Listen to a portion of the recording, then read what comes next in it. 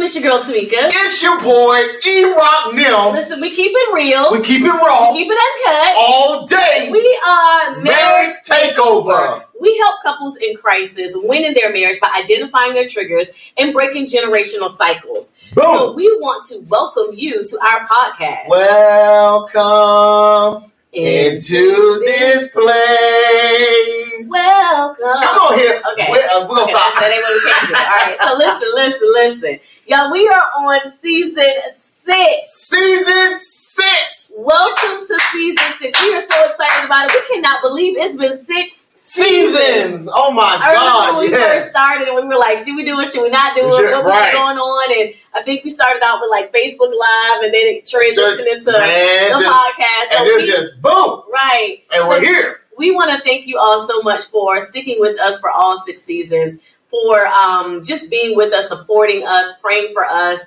and just sticking here with us. Yeah. So if you are new to the platform and you're like, season 6, I just found out about you guys. We gotta go back to all them seasons. Welcome. We are so excited to have you here. Make sure that you share, subscribe, and like, share, subscribe.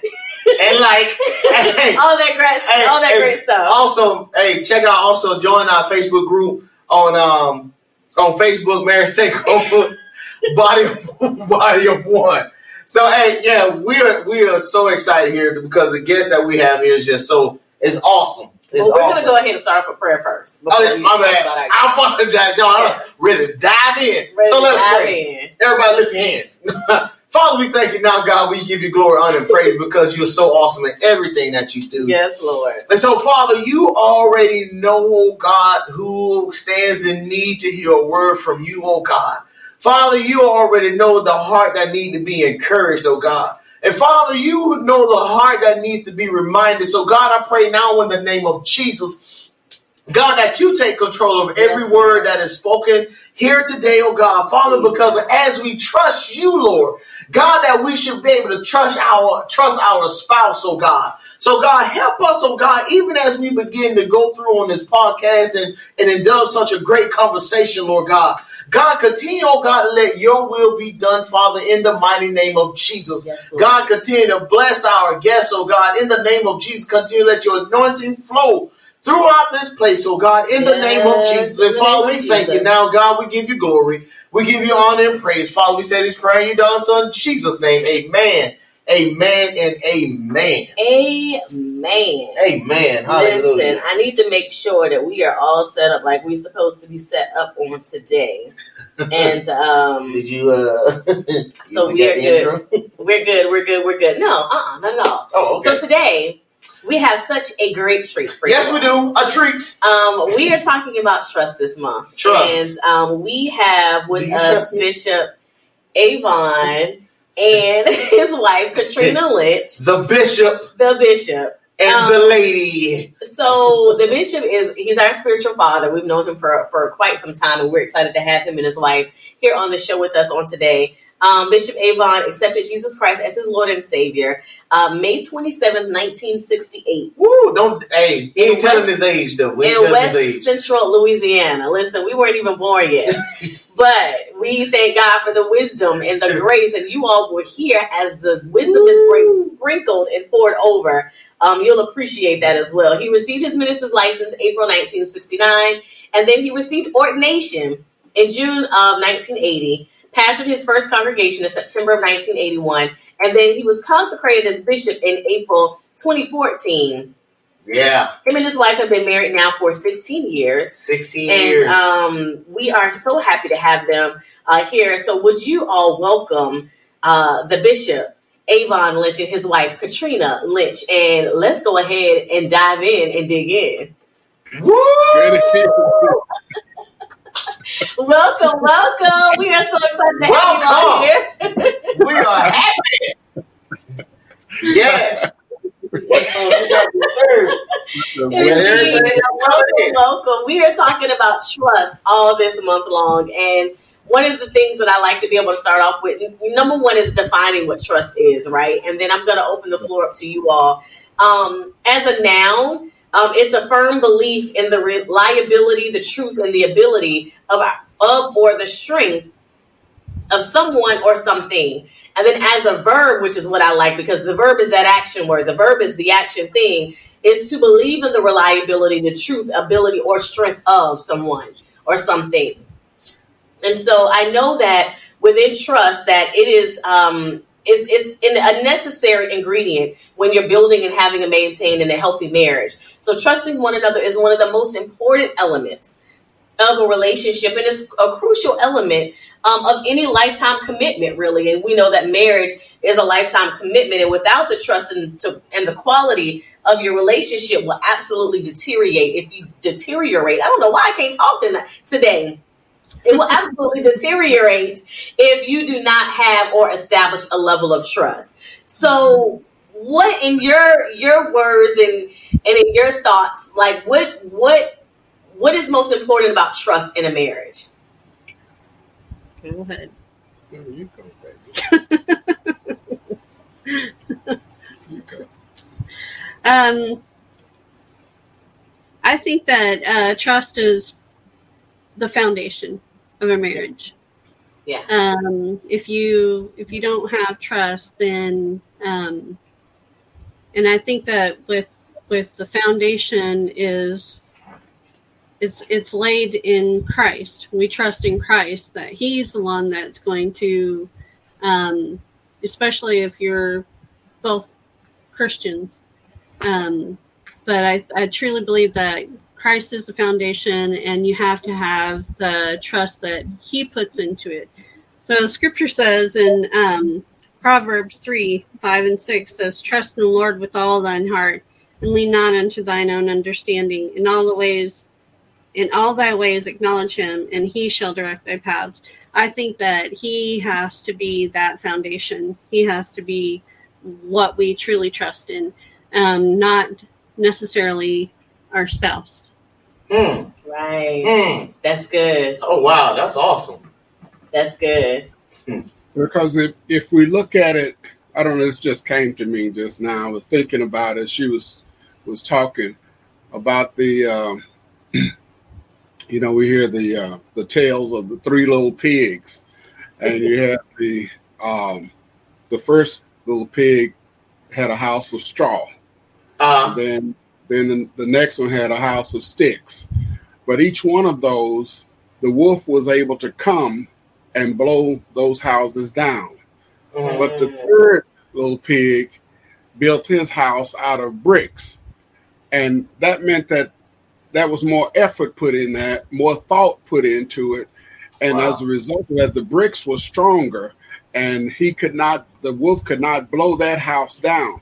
And likewise with relationships, as she was saying about trust. And one thing she made a point of is trust in Christ first and not our spouse. Yeah. Too often in our day and age in this society, God is the last person that we put trust in. We put trust in our significant other and first, and the only time we start bringing God into the deal, and I'm talking about, this is not in every case, but for the most part, I'm seeing more and more of this, that we bring God into the mix when things start going wrong and we're in trouble. But we don't bring God into the mix first to establish that trust. And the other thing is to start a relationship, you first meet each other. You start sharing with one another different things about yourself that might not be apparent just from sight, just from appearance. So you start being transparent to them in a way that others don't see. So therefore, you start sharing certain things that you have covered from everybody else, but you uncover to each other, and you become, as my wife just said, you become vulnerable to each other. And to the degree of your love for each other will be the degree of trust, but also to the degree of trust will determine how much love you really have for each other. They're tied to each other. You can have some trust without love, but you can't have true love without some trust. Wow. Wow. Wow. So Wow. I want to ride on that for a little bit. How is it that we can have true love, that we cannot have true love without trust, but we can have trust without love? Because we trust people. We trust the government, but we don't necessarily love the government. We trust, but we don't necessarily love our jobs. We trust the folks on our jobs, but we don't necessarily love them. But when you love someone or something, then you put a certain amount of trust in that, because as you was talking about the definition of trust, there you count them as being reliable. You can rely upon them. You can depend upon them, and so you can lean upon them and know that there's as my wife was saying earlier, trust being a foundational thing. Mm-hmm.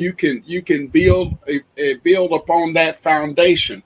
But if that foundation is not there, you can't. But so love is something that comes in as a blossoming of the trust. The trust is first the seed, and then the love blossoms from that seed.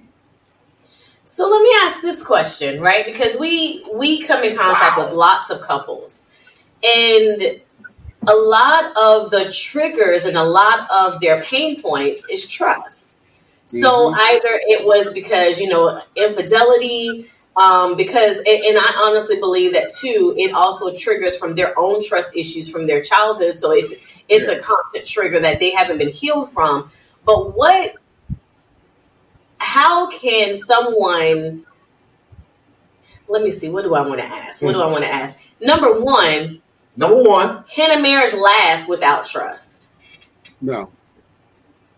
And then number two, how can you develop that trust after it's been broken and violated? Hold on, wait a minute. If you can expound a little bit for me when you said that a marriage can't last without trust. If you just, I understand the no, but just for that one that's listening that think that, we can make it without us trusting each other. Can you just elaborate a little bit on that for me?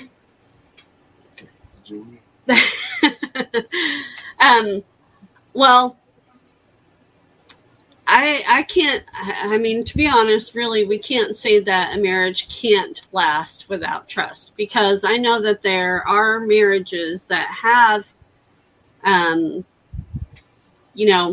gone on for years without, a true foundation because of certain circumstances. Like, I know of people who have stayed in a marriage, and there's been a lack of trust, and there's been a lack of support, or for whatever reasons, but they have lasted, but they are not good marriages, I guess I should say. Right. So yeah. When I said no, what I was going to say is, what do you define as a marriage? Marriage, most of us think about marriage, we think about good marriages. Yeah. And all. So in that case, if a true marriage is a good marriage, then it's no. But if we're talking about, can people stay together, live together, stay in the same household, carry the same, they have to cohabitate together, or they become roommates and stuff, rather than soulmates, then it will last. And there are people that will hang it out because they don't want to be the first one to be accused of breaking it up and leaving. So they just hang in there. Yeah. And then they get to a point to where they got nowhere else to go. Yeah. So they kind of look at it, I'm stuck. I'm stuck, so it's too late to go anywhere else. So here we are. We'll just ride it out. But is that really a true marriage? According to biblically speaking, and what true marriage really is, it's not. So it's just a matter of, I think, understanding as to really what marriage is. That's exactly it. You know, so like when you ask about marriage, there's some people that look at it as like, okay, we're still together, you know, we've been together 50 years or whatever. But really, do they have a true marriage? Right. And Dad, I know, Bishop. I know that, Father. I know Mother. you mentioned, and it's been some time ago, but we do have the privilege of being able to sit and to eat from you, and I thank God for you and your wisdom and just how God has just imparted His Word and His Holy Spirit within you. You mentioned, since we're talking about marriage, you mentioned some time ago just about marriage and what marriage truly is and what it isn't. Do you remember that conversation that we had, and how many people think that they are married and that they're in a marriage, but really if God has not consecrated the marriage, and if He, you know, it says when a man finds a wife, and oftentimes, especially in today's culture, we find that there are more women seeking after the men than there are the men seeking after the women. And if we were to truly be honest, and sometimes we get married over lust, sometimes we get married, you know, because of a certain situation or circumstance, and then we come together in a holy matrimony asking God to bless it and to breathe over it. When God didn't put that together, we put that together. Do you remember that conversation? Could you expound on that just a little bit, just to help the audience understand what marriage is and how we can kind of grow from that to start building that foundation of that trust? Well, I don't remember fully the conversation, but I you know, when you brought this up, I am remembering about what the scripture is saying about how marriage is supposed to be. When Jesus picks up the question in Matthew, they're asking him a question. They come to him and they say, is it, first of all, they was asking about divorce. They said, Divorce. Is it lawful for a man to put away his wife for any cause? Now, a lot of people will run to that and use that as what Jesus, his answer, they use that to say no divorce. You're not supposed, because if you get a divorce and you're causing adultery and all this stuff, and it's wrong. But they're not really following in context what Jesus was saying, because they asked the question, is it lawful? Is it okay? Is it permitted? They asked, is it lawful? Which meant, according to the law, can you find in the law where divorce is permitted? And Jesus let them know that from the beginning there was no divorce, because from the beginning, who put them together? God did. And so he makes this statement. He said, therefore, what God has put together, let no man put asunder. So what God has joined together, let no man put asunder. And that still stands. When God joins someone together, you know, there is no divorce. Adam and Eve lost everything, but they didn't get a divorce. They still kept each other. Come on. Because God put them together. And so in this society, in this climate, as you were saying earlier about our society being as it is, you know, a lot of it is motivated by lust, a lot of basically by what the eyes see. The same thing that got us in trouble in the first place when Eve looked at the fruit and saw that it was good for food and something to be desired and all. That's how the majority of marriages come about. Is from eyes. It's not from seeking God and asking Him for that mate, but it's a deal of us picking out what we wanting or going shopping and then bringing it before God and asking God to accept it. Right. Yeah, that's good. That's good.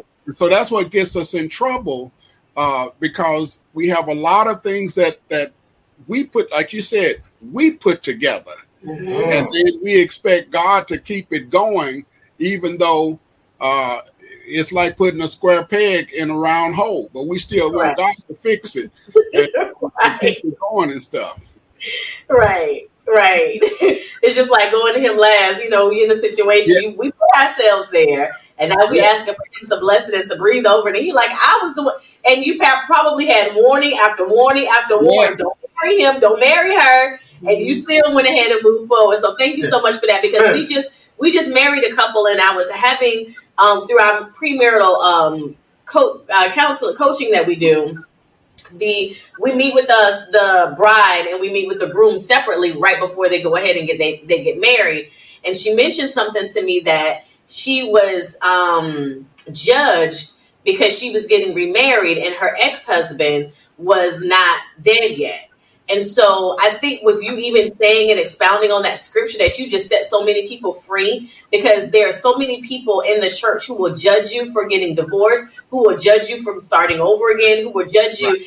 And what I want to submit to those people is to stop judging. Because you need to make sure that you understand what God is doing, what God is saying, and that there's no condemnation over those. And so it's important for people to know that, and not to be able to walk in that fear, not to walk into that really the condemnation that other people have over their lives. It's because, just in religion. Yeah, and based off of, and that we having some show enough fun now, because even when the Pharisees asked Christ that, they was just trying to pretty much get him caught up. Right. Yes. Because they always wanted to challenge him to the law. And the sad part is, it's the same thing that happens today. Yes. Just like she was saying, why are you judging according to the law? Right. If you trust the God that you say you love, then you would know that there is grace. And not only that, but there was the grace was amongst them. They had no idea that grace was amongst them, yet they were still trying to judge him and hold him to the law, versus appreciating the relationship that he had with God, and appreciating that he was really the representation of the presence walking on the earth. And I think we miss that when it comes to being in the church, being in the body of Christ, being like his disciples truly here on earth now today. We miss that because we're so used to and I'm learning that when people are so judgmental, it's because they're hiding something within them, that they don't want to expose. And the other thing is, because it was they were given the hard road to hoe, and they couldn't do what they want to do. So now they don't want anybody else to be free, because they weren't allowed to be free. And then when Jesus told them that and made that statement to them about marriage. Now notice this, he dealt with, they asked him about was it lawful? And he dealt with the law. He said this, that if you don't put them away except it be for fornication. Now he used that term fornication. He didn't say except it be for adultery. Come on. Fornication. Now fornication is a sexual relationship between two unmarried people. Now, adultery enters in when one is married.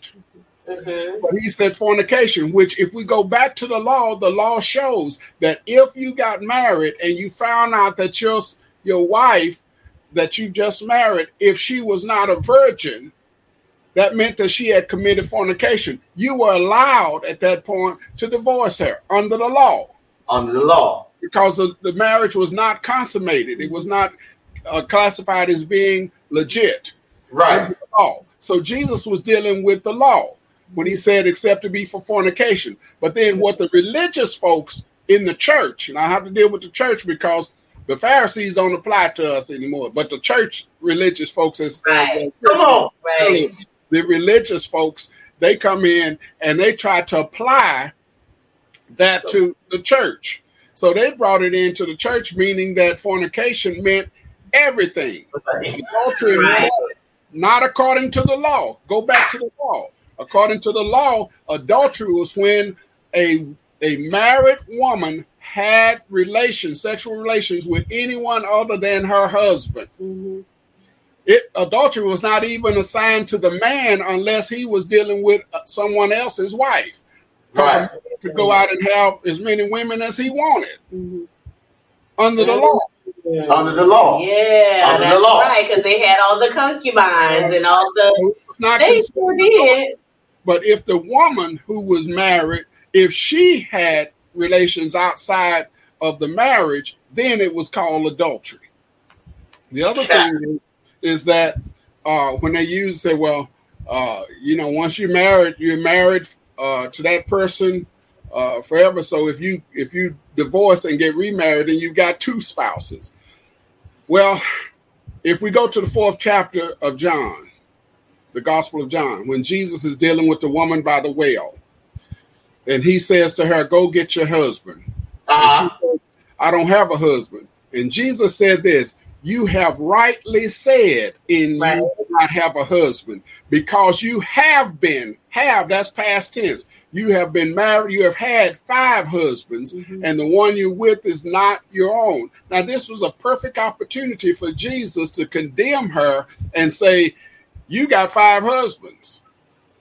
But instead of saying you have 5 husbands, he said you have had, that's past tense, 5 husbands. And the one you with is not your own. And he said, you rightly said that you don't have a husband.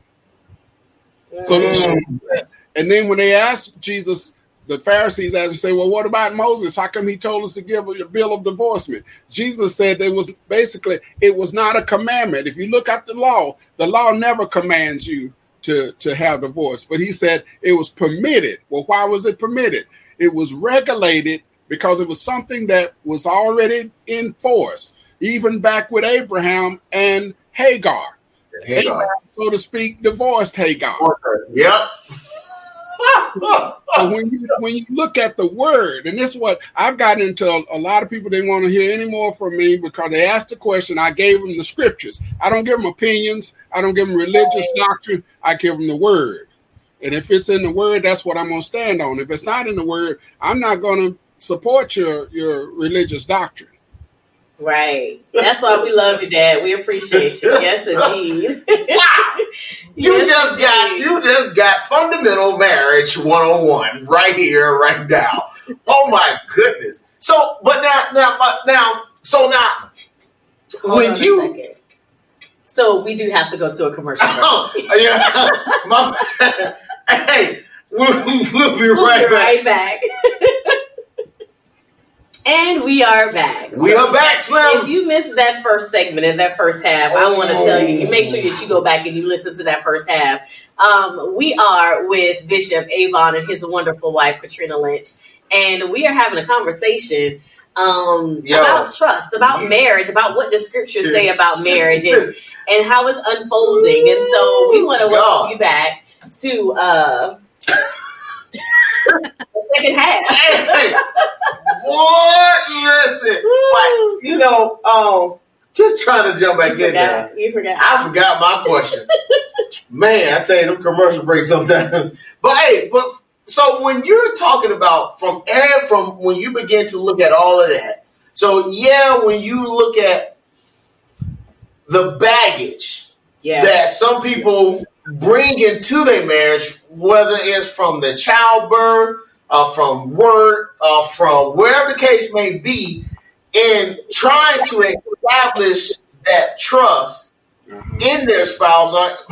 Because when you look at it, sometimes we struggle with trusting our spouse because we struggle with our faith in God, with trusting God. Yeah, absolutely. Yes. And so it's like, how do you help our God or whatever the case may be, someone to get to that place to where they can be able to trust, to trust in their spouse?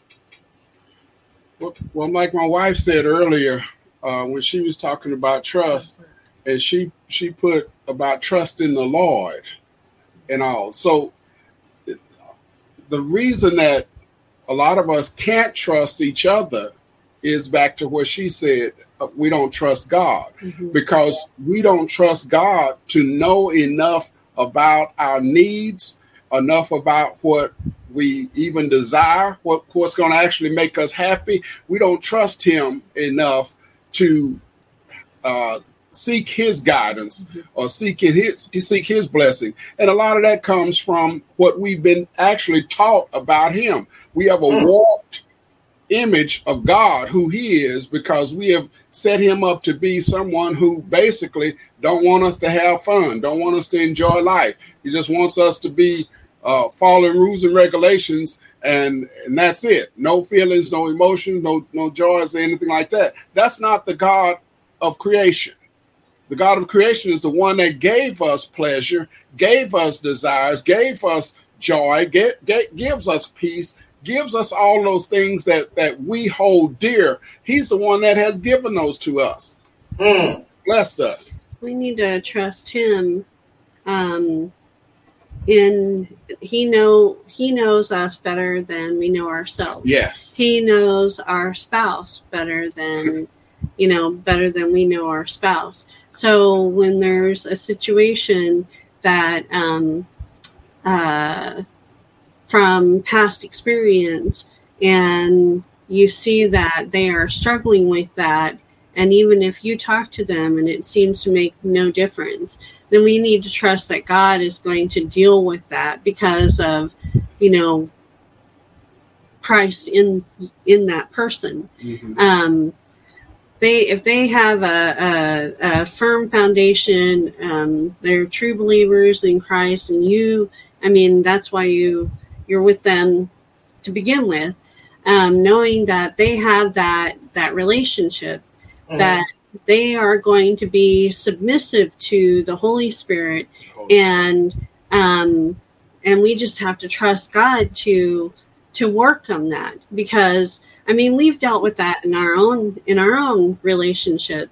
There's things that will be triggered by past experiences, and even if you have we've expressed to each other about it, and sometimes it's easy to get on our guard about it.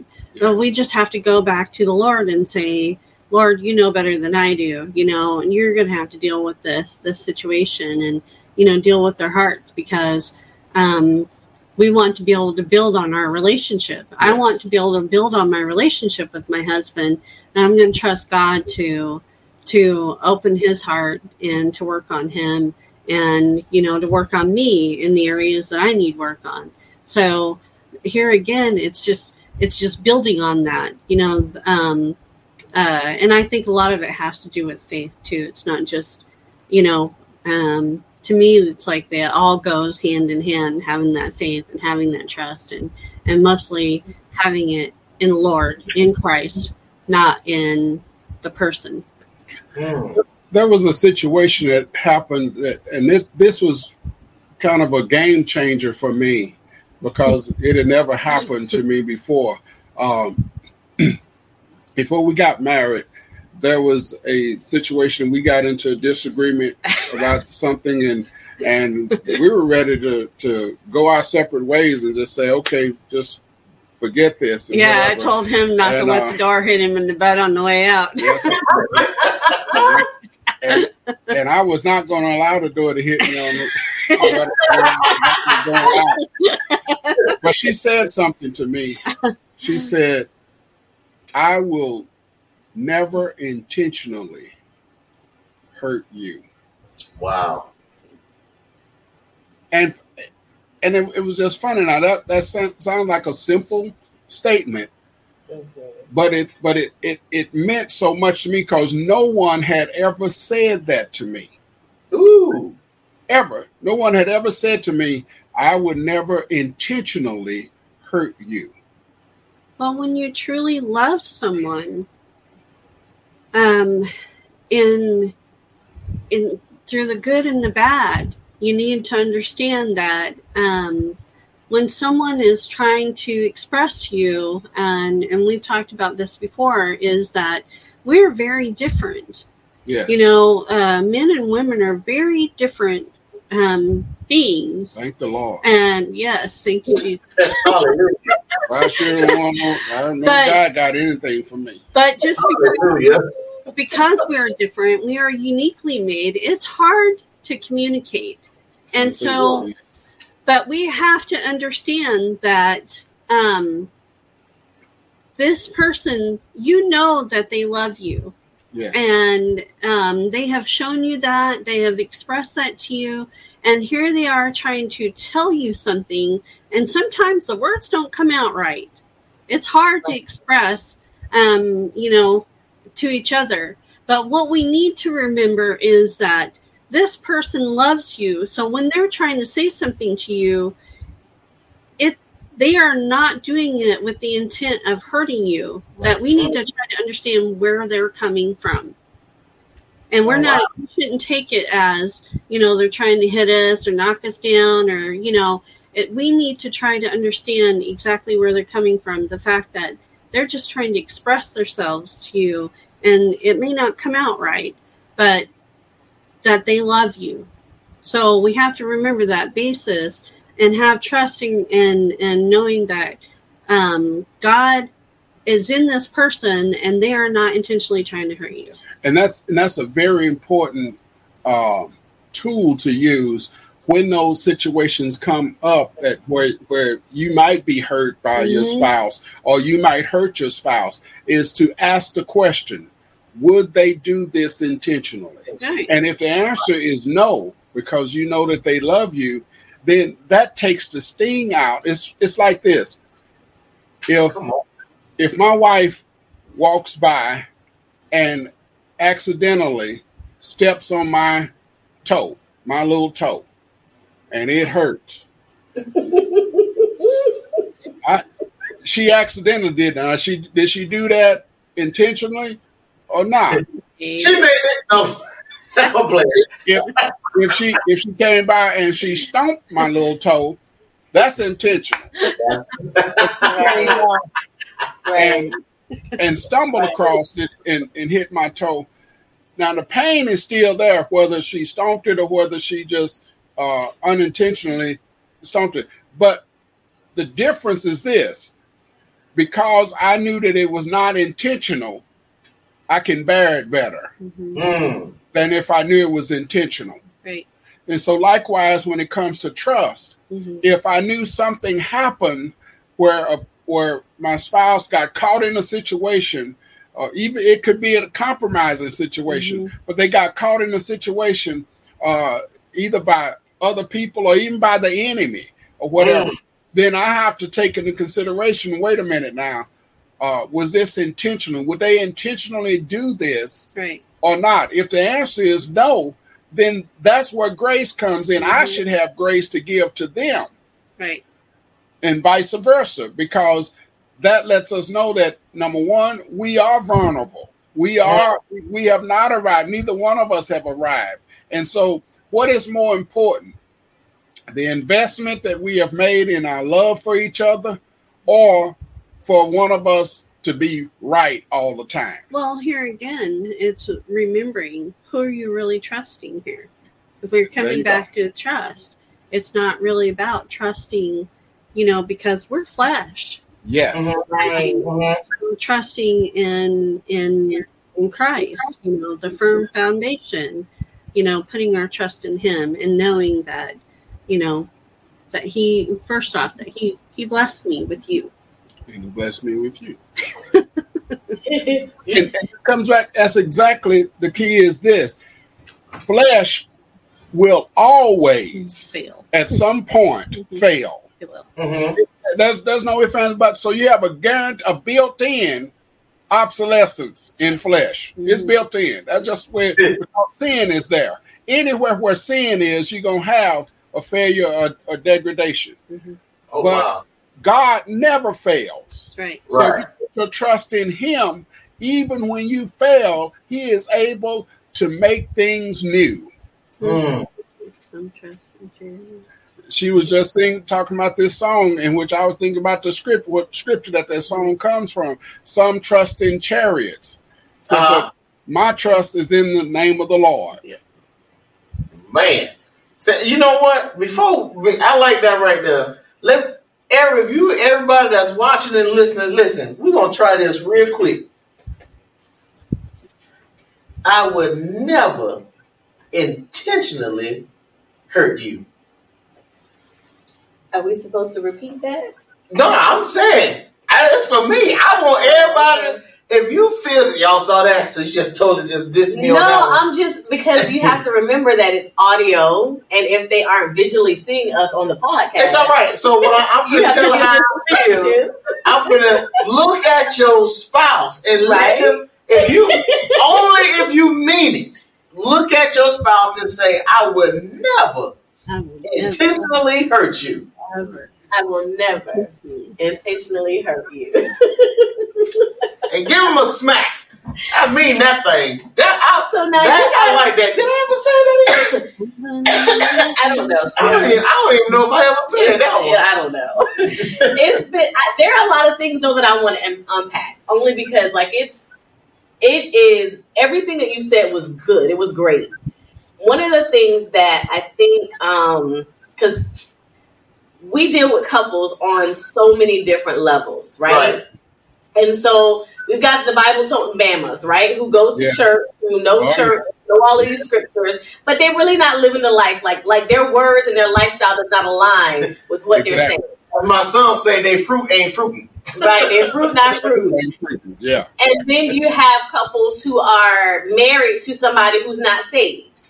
And so then you have couples who, because they've been hurt and they haven't dealt with their they haven't dealt with their triggers, they're still hurting. And so although they may say that they don't want to hurt their spouse or they will never intentionally hurt their spouse, the reality is hurt people hurt people. And so we're not condoning abuse at all. I want to make sure y'all know marriage takeover.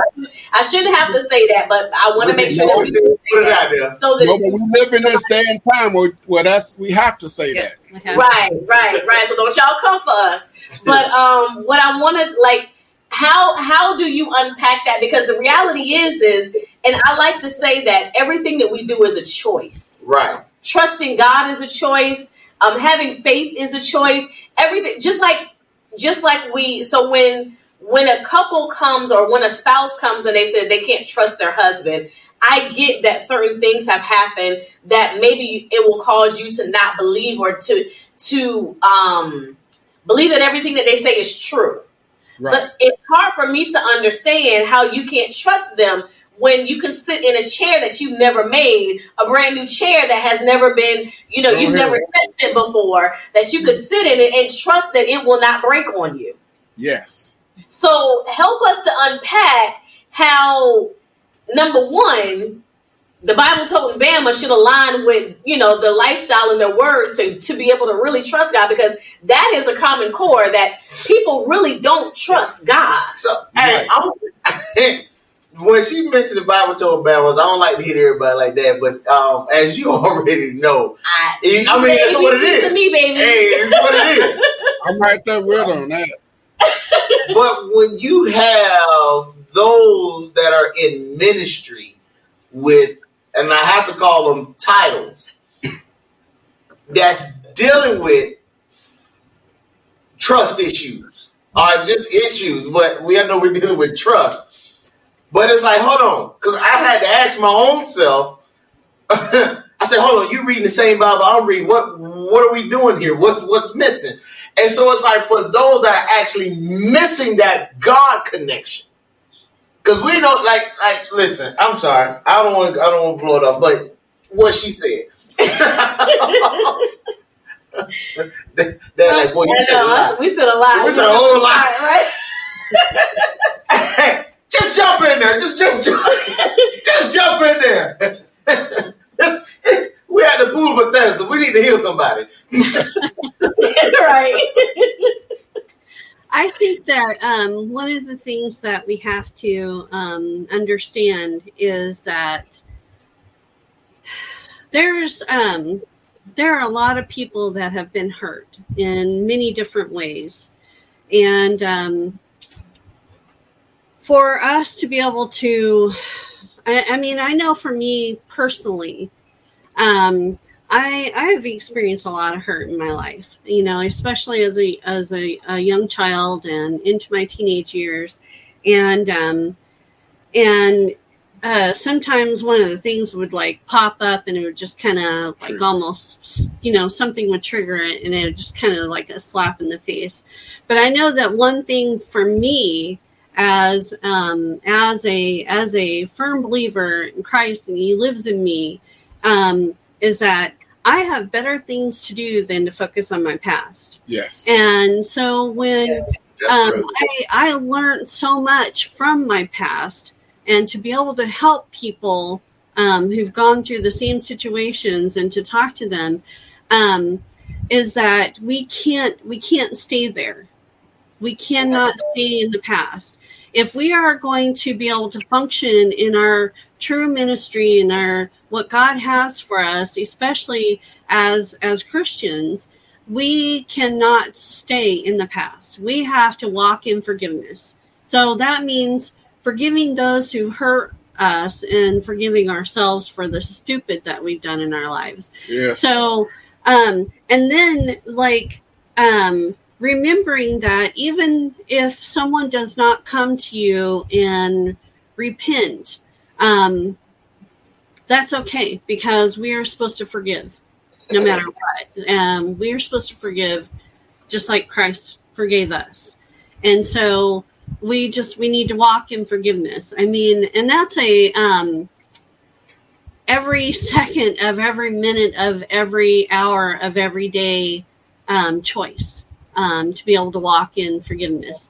And so also, if there's someone that we need to repent to, then we need to repent to them. And whether they forgive you or not, it's on them, because you've done what God has asked you to do. So instead of focusing on those things, we need to start filling ourselves up with word and focusing on what God has for us, and not have this downtime where we sit and think about all these things that happen. We need to focus and trust that God is dealing with it, and He's got a better path for us. Exactly. And like Sis was saying earlier about, as a matter of fact, just a few moments ago, about we can put trust in a chair that we never sat in before. We can go right there and sit down in a chair and expect that chair to hold us up. We don't know anything about the history of that chair. We don't know who made it. We don't know who put it there. We just go and see that chair and we sit down and expect it to hold us up. Mm-hmm. And yet, now that's an inanimate object, and yet we have, it doesn't have feelings. It can't express itself. And yet we put more trust in that than we will in our brother or sister who happens to be our spouse. Mm-hmm.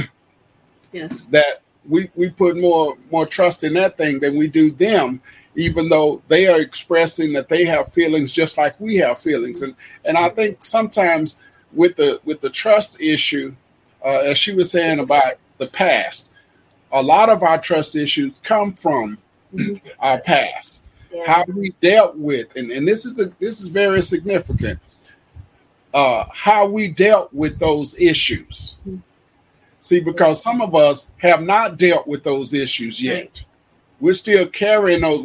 Those are the things that we got hidden away, even from our spouses, or those issues that we had in the past. And because of that, we have a problem trusting our spouses enough to be able to be transparent about that, because we don't want to be condemned. We don't want to be judged. We don't want to be hurt all over again. So we keep those packed away. I've done that for a long time. We all have done that, and right.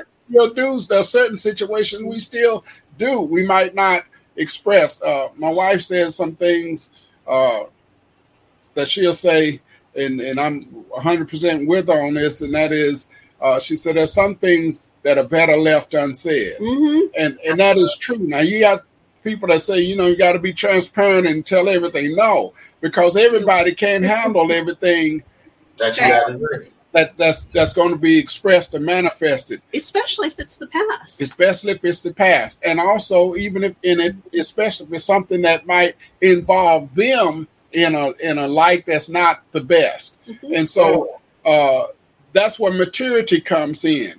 Jesus said this to the disciples. He said, there are many things that I have to share with you, but you can't bear them now. That's right. And so that shows a maturity. There was a lot of things that Jesus did not share with the apostles, even when he was with them. He shared with them later after the day of Pentecost. He revealed things to them.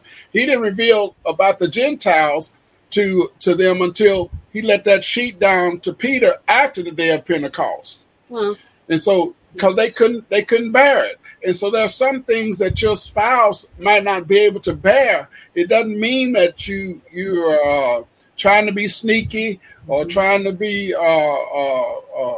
untruthful or whatever. But something. This is why the glue that needs to be between you and your spouse has to be the Lord. Yes. We should not go into. Let me show you something, if I can. Yeah. The relationship. If you look in the Godhead, you have the Father, Son, and the Holy Spirit. Mm-hmm. They're equal. All three are equal. Mm-hmm. And they operate as one being. Mm-hmm. They operate as God.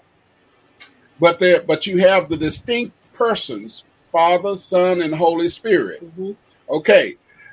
However, that's the image of God. That's God's image. Mm-hmm. So how is that image reflected here on earth?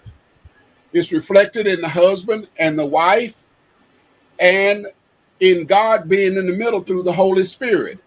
Mm-hmm. The same Spirit that is in the Godhead that carries out what the Father and Son has desired, that same Spirit should be in our relationships. Mm-hmm. So that if there's something that I need to express, but my wife might not be at that point to accept it, be in a receiving mood of it, or I might not be in a receiving mood of it, but I got to tell somebody rather than going and tell girlfriend or boyfriend about it, or a buddy about it, which might turn around and come back to bite us. We go slide your DMs. Right.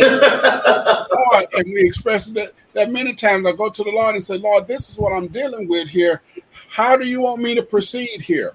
How do I deal with this? And then he does. He opens up the way. And sometimes he'll come right around through my wife, and she'll say something to, one, let me know that it's time to talk about it, or two, let me know that it's not an issue. And then we press ahead.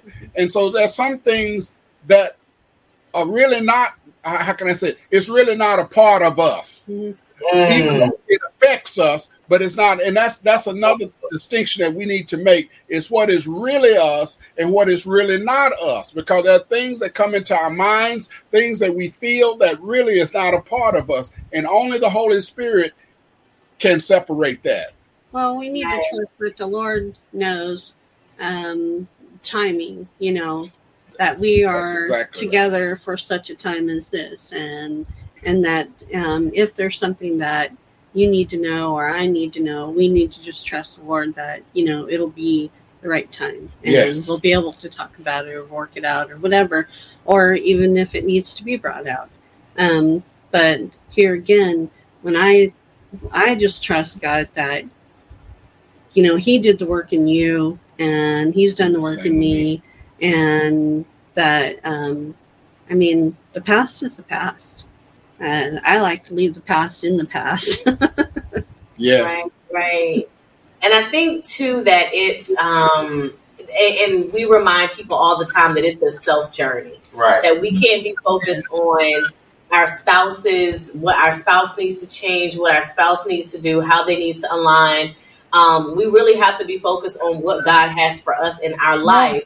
And as we change, then God will continue to honor that sacrifice and honor that, and then our spouse will then change. Mm-hmm. And as we get ready to close, because we're almost on our time, you all mentioned the last time we talked, you all mentioned something so beautifully about the couples, the husband and the wife, and the altar, and how we are the altars. Mm-hmm. Could you leave that with the couples on this evening or today, for just kind of about what the couples, what that is, and how when we go to the altar, and now what that represents now as we are altars amongst each other?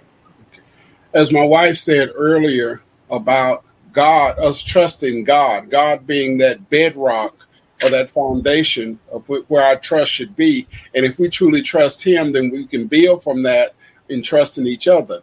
Well, if God is the one that we're going to trust, that means that he is the one that we have to interact with. Well, when we approach God, if we follow the pattern in the scriptures, when you approach God, you approach him with a sacrifice. We sacrifice to God, not to each other, but we sacrifice to God. However, the altar that we put that sacrifice to God on should be our spouse. In other words, I should sacrifice joy, peace, whatever it is that I'm going to be offering to God. I should sacrifice it on my wife. In other words, she should be the altar that I presented to God. Come on. Vice versa. I'm the altar that she presents her sacrifice to God. And when we do that, then it becomes it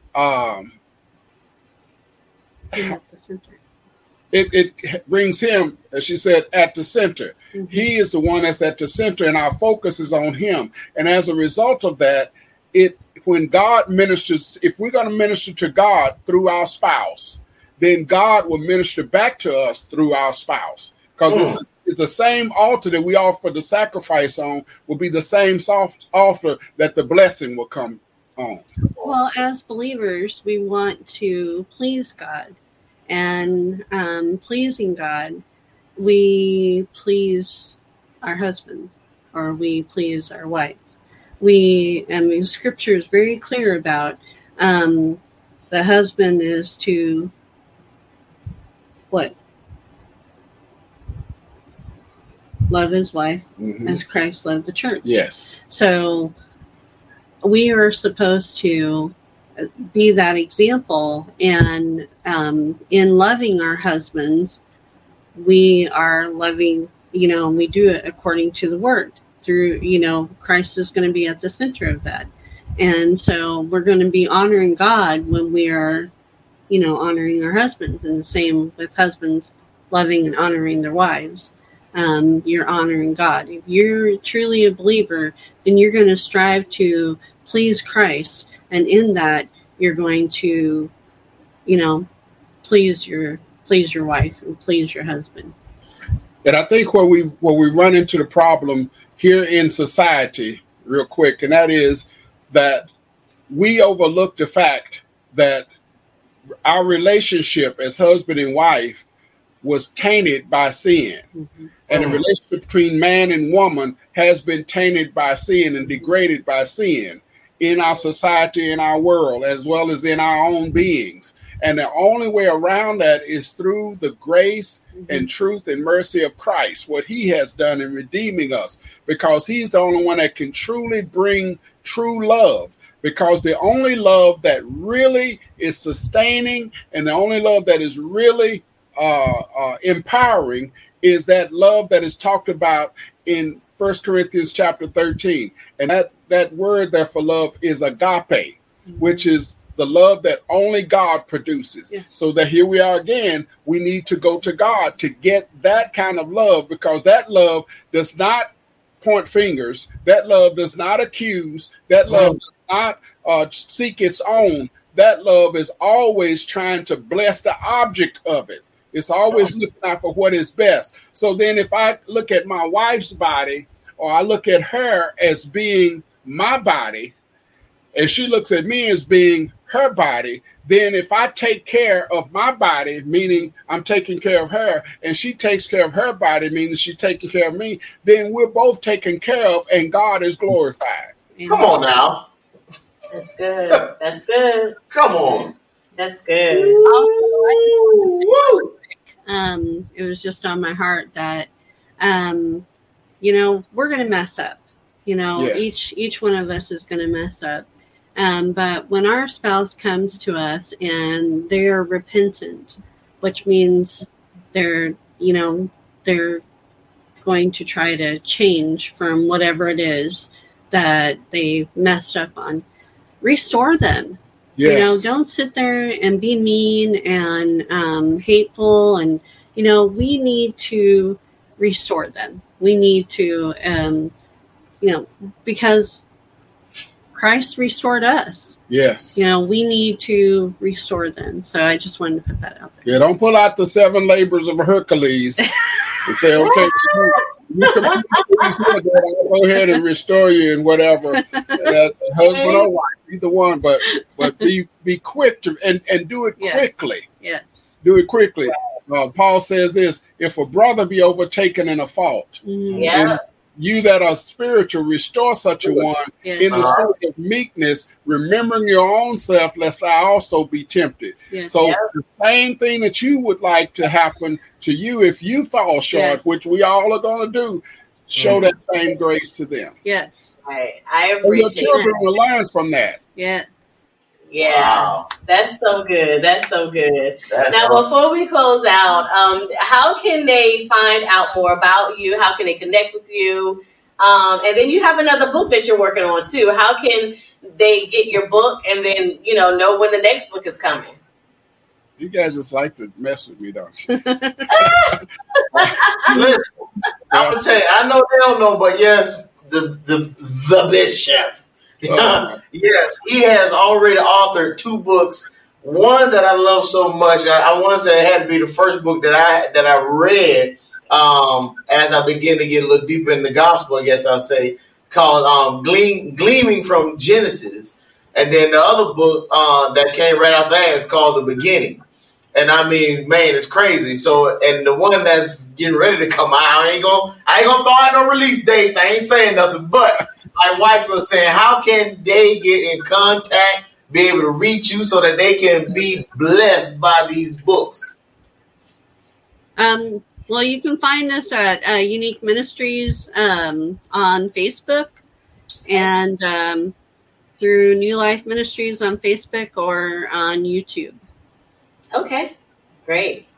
Well, thank you all so much for being here. Thank you for having us. You are very welcome. Now, make sure that you all go out and you all connect with them on Facebook, connect with them on YouTube, Unique Ministries, and stay tuned so that you can get a copy of that book as well. Oh, yeah. It definitely is going to bless you. That it is. Yes. And I want to say also that the book that you all put out, Marriage Takeover. Yeah. That book, my wife and I both got copies, and I tell you, that was amazing. It was just awesome. I just love it. I mean, really, it blessed me. And anytime I get to see you all share this, it blesses me. Yeah. I just love this. Yeah. I'm a big fan of Marriage Takeover. Yeah. Wow. God bless you guys. Thank you. Thank you. We have been persecuted by the church for that book cover. So thank you so much. Thank you. For that. That's a good cover. That's awesome. That's what we said too. Yeah. Yes, indeed. Thank you so much. So make sure that, again, you connect with them. We want to make sure. Thank you so much for joining us on today. We so appreciate you guys. Thank you. Now, listen, I hope that you all enjoyed that podcast. It was such a beautiful treat. We so appreciated Bishop Avon and his wife Katrina for joining us on today. We want to just let you know that we just wrapped up a 5-day challenge for Renew My Marriage. Yep. It was phenomenal. We're getting ready to release the boot camp. But guess what? We want you to know that we just dropped. You've been asking. Well, here it is. And we're now delivering it. So we have finally our dates for our marriage retreat, and we're super excited about it. So the marriage retreat is going to be in Maryland. So we had to do the home front first. It's going to be February 24th through the 25th. Yep. Make sure that you get your tickets now. Get them now. We have the registration on our website. Because they're moving fast. MarriageTakeover.com. And you want to make sure that you get that early bird. The early bird is only going to be there for 30 days. And that's why they're moving fast. I'm not even sure how long it's been since it's been here today. So just make sure once early bird is done, early bird is done. It's a wrap. Early bird, get the word. You can register online, and then you can also go ahead and book your discounted room. We've negotiated with the hotel to make sure that we've gotten discounted rooms for you all. So make sure that you do that. We only got a small group of rooms booked. So once they are sold out, they're gone. They're gone. So make sure that you get in. We want to make sure that you guys are in the building with us and you are in the room with us. And Get in the so building. we can have a good time. So go ahead, book your room, get your tickets, and go ahead, get your ticket, then book your room. And we will see you in February. Yes, most live definitely. and in color. Hey, so make sure you continue to like, subscribe, share. Join us on our Facebook group. Follow us all things social media. Hey, we thank you all for joining us again on our on season 6 podcast. So we thank you all for joining us. Yeah, and stay connected. We have lots of information that's coming out about trust and how you can build it, what you can do, and what it looks like, all those great things. So make sure that you connect. I'm your girl, Temeka. I'm your boy, E-Rock Nim. Listen, this is Marriage Takeover. Sign it out. Mahalo.